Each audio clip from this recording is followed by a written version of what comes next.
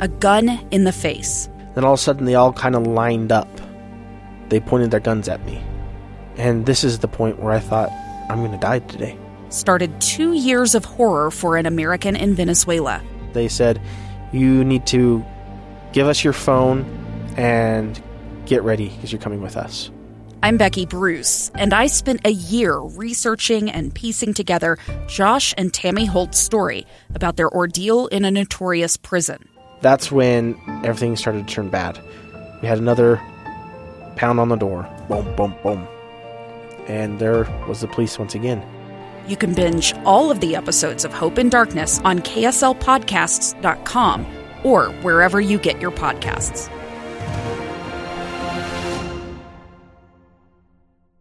Inside Sources. Inside Sources. Inside Sources. Where KSL offers Utah deeper insights on the news. Host Boyd Matheson divides rage from reason and elevates the conversation on issues crucial to our community. On KSL News Radio 102.7 FM and 1160 AM.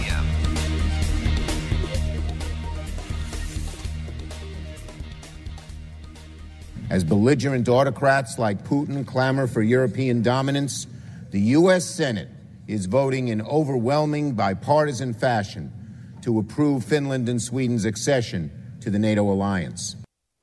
That was Senate Leader Chuck Schumer, and the Senate did vote overwhelmingly, 95-1, to add Sweden and Finland to NATO.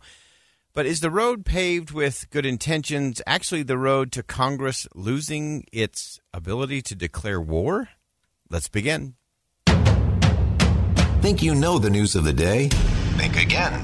Well, the vote last night was 95-1 in favor of Sweden and Finland being added to NATO. And again, that's an important thing to note, that it is a treaty, and so it does have to be approved by the United States Senate. And they did that overwhelmingly, 95-1. And it's important. There was a little subplot there that I think most people missed last night as the votes were being taken, and that was there was actually an amendment proposed by Senator Rand Paul of Kentucky. And before the treaty, before that vote to add Finland and Sweden to NATO, the senator proposed an amendment, which was voted down, just to be clear, but it was an important amendment that would require congressional approval before the U.S. goes to war. It was a reaffirmation of what is in the Constitution. Here's how Senator Paul framed that. My reservation merely reasserts that Article 5 of the NATO Treaty does not supersede Congress's constitutional responsibility to declare war before the U.S. commits troops to war. The founders designed the separation of war powers to ensure that the decision to engage in hostilities would be made only after serious deliberation, according to our Constitution. The United States would resort to war only after the collective wisdom of the people's elected representatives determine war is in the best interest.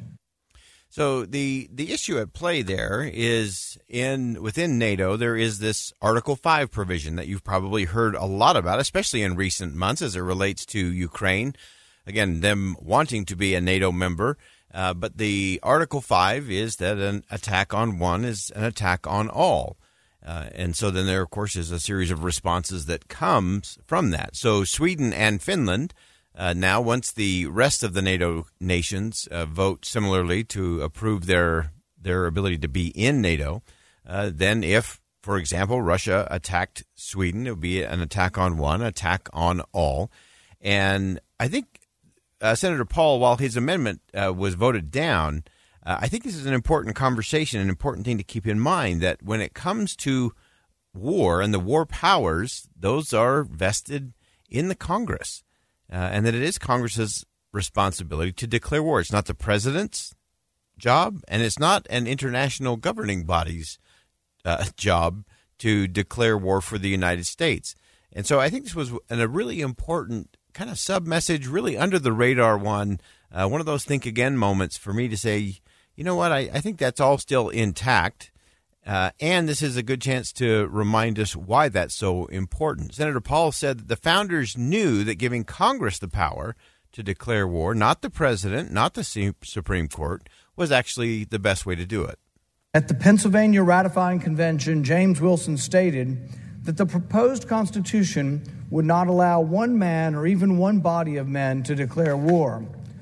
In Federalist number 69, Alexander Hamilton explained that the president would be restricted to conducting the armies and navies which Congress alone would raise and fund. The father of our Constitution, James Madison, argued, in no part of the Constitution is more wisdom to be found than in the clause which confides the question of war or peace to the legislature. I think that's a very important reminder in the midst of all of the things that the United States is involved in around the world, including Ukraine, that if there is going to be war, if we are going to send troops and so on, that is the job of Congress, not the president, not the Supreme Court, not an international body. That has to be done by Congress. Senator Paul went on to say that Congress owes it to their constituents, to the military, to their families, to maintain and not abdicate that power. Some have argued that a vote for my amendment is to go wobbly on NATO's Article 5 commitment.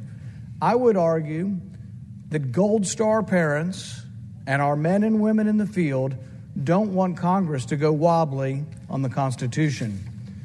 There is no more serious question that we are entrusted to answer than whether to commit the men and women of the armed services to war. We cannot delegate that responsibility to the president, to the courts, to an international body, or to our allies. This is our constitutional responsibility, one that we have freely taken and one that our constituents expect us to uphold. And then finally, Senator Paul said that our NATO allies, they do depend on us. And so they should, because they depend on us for so much of the funding, so much of the actual blood and treasure in many of these kinds of conflicts and war, that they need to respect our constitutional process as a result. Some will argue, while the substance of my reservation is unobjectionable, the process of adopting the reservation threatens the expansion of NATO. Nothing could be further from the truth. It is true that reservations must be accepted by the other parties, but the other parties are NATO allies. The other parties are NATO allies who are all dependent on us to come to their rescue. You think they're going to lecture us on obeying our own Constitution? We should expect those allies to respect Article 11 of the NATO Treaty, which states that the provisions of the treaty are to be carried out in accordance with each country's respective constitutional process. So I think it's an important conversation to be had, and just, if nothing else, is just a reminder. I think many of those who voted against Senator Paul's amendment did so saying, no, this is already in place, that even from a NATO standpoint, that the Article 5 provision does not supersede a country's own laws and constitution as it relates to declaring war.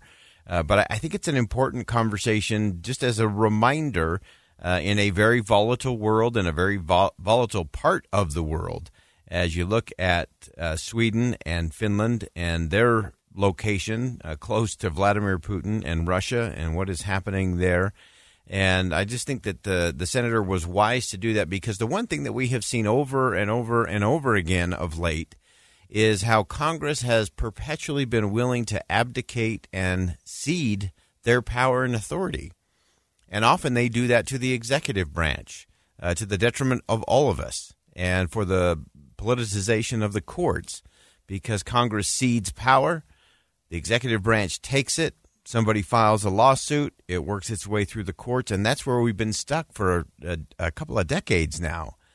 And especially when it comes to war, that we need to make sure that Congress is in its proper place, that we shouldn't allow a president of either political party, we should not allow the courts, and we should not allow an international body to preempt Congress's responsibility and duty to raise, fund our military, and to declare war in those cases when necessary. And so I thought it was an interesting amendment. The fact that they gave Senator Paul that amendment was interesting in and of itself.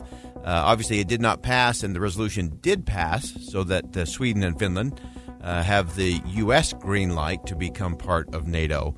But again, very important that we maintain that Congress is the one who declares war, not presidents, not courts, and not international bodies. Important to keep in mind, way beyond the headlines.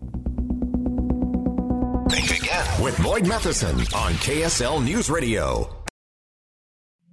2 years ago, Americans watched in horror as a crisis unfolded at the Kabul airport. She was tear-gassed and beaten. Images of thousands desperate to escape Taliban oppression filled our news feeds. More than 80,000 Afghans made it to America. But the story didn't end there. It was very cold. There was no power, no heat. Who would help our newest neighbors? I'm Andrea Smartin. In Stranger Becomes Neighbor, you'll hear the stories of some remarkable refugees who left their homes and their dreams behind, only to start over from zero. Their only possession was 3 blankets. And you'll meet Americans who stepped up to help them. You want me to come when you deliver your baby. What can one person do in the face of an international disaster decades in the making? That's Stranger Becomes Neighbor. Find us at kslpodcast.com. Follow us on Apple Podcasts or anywhere else you listen.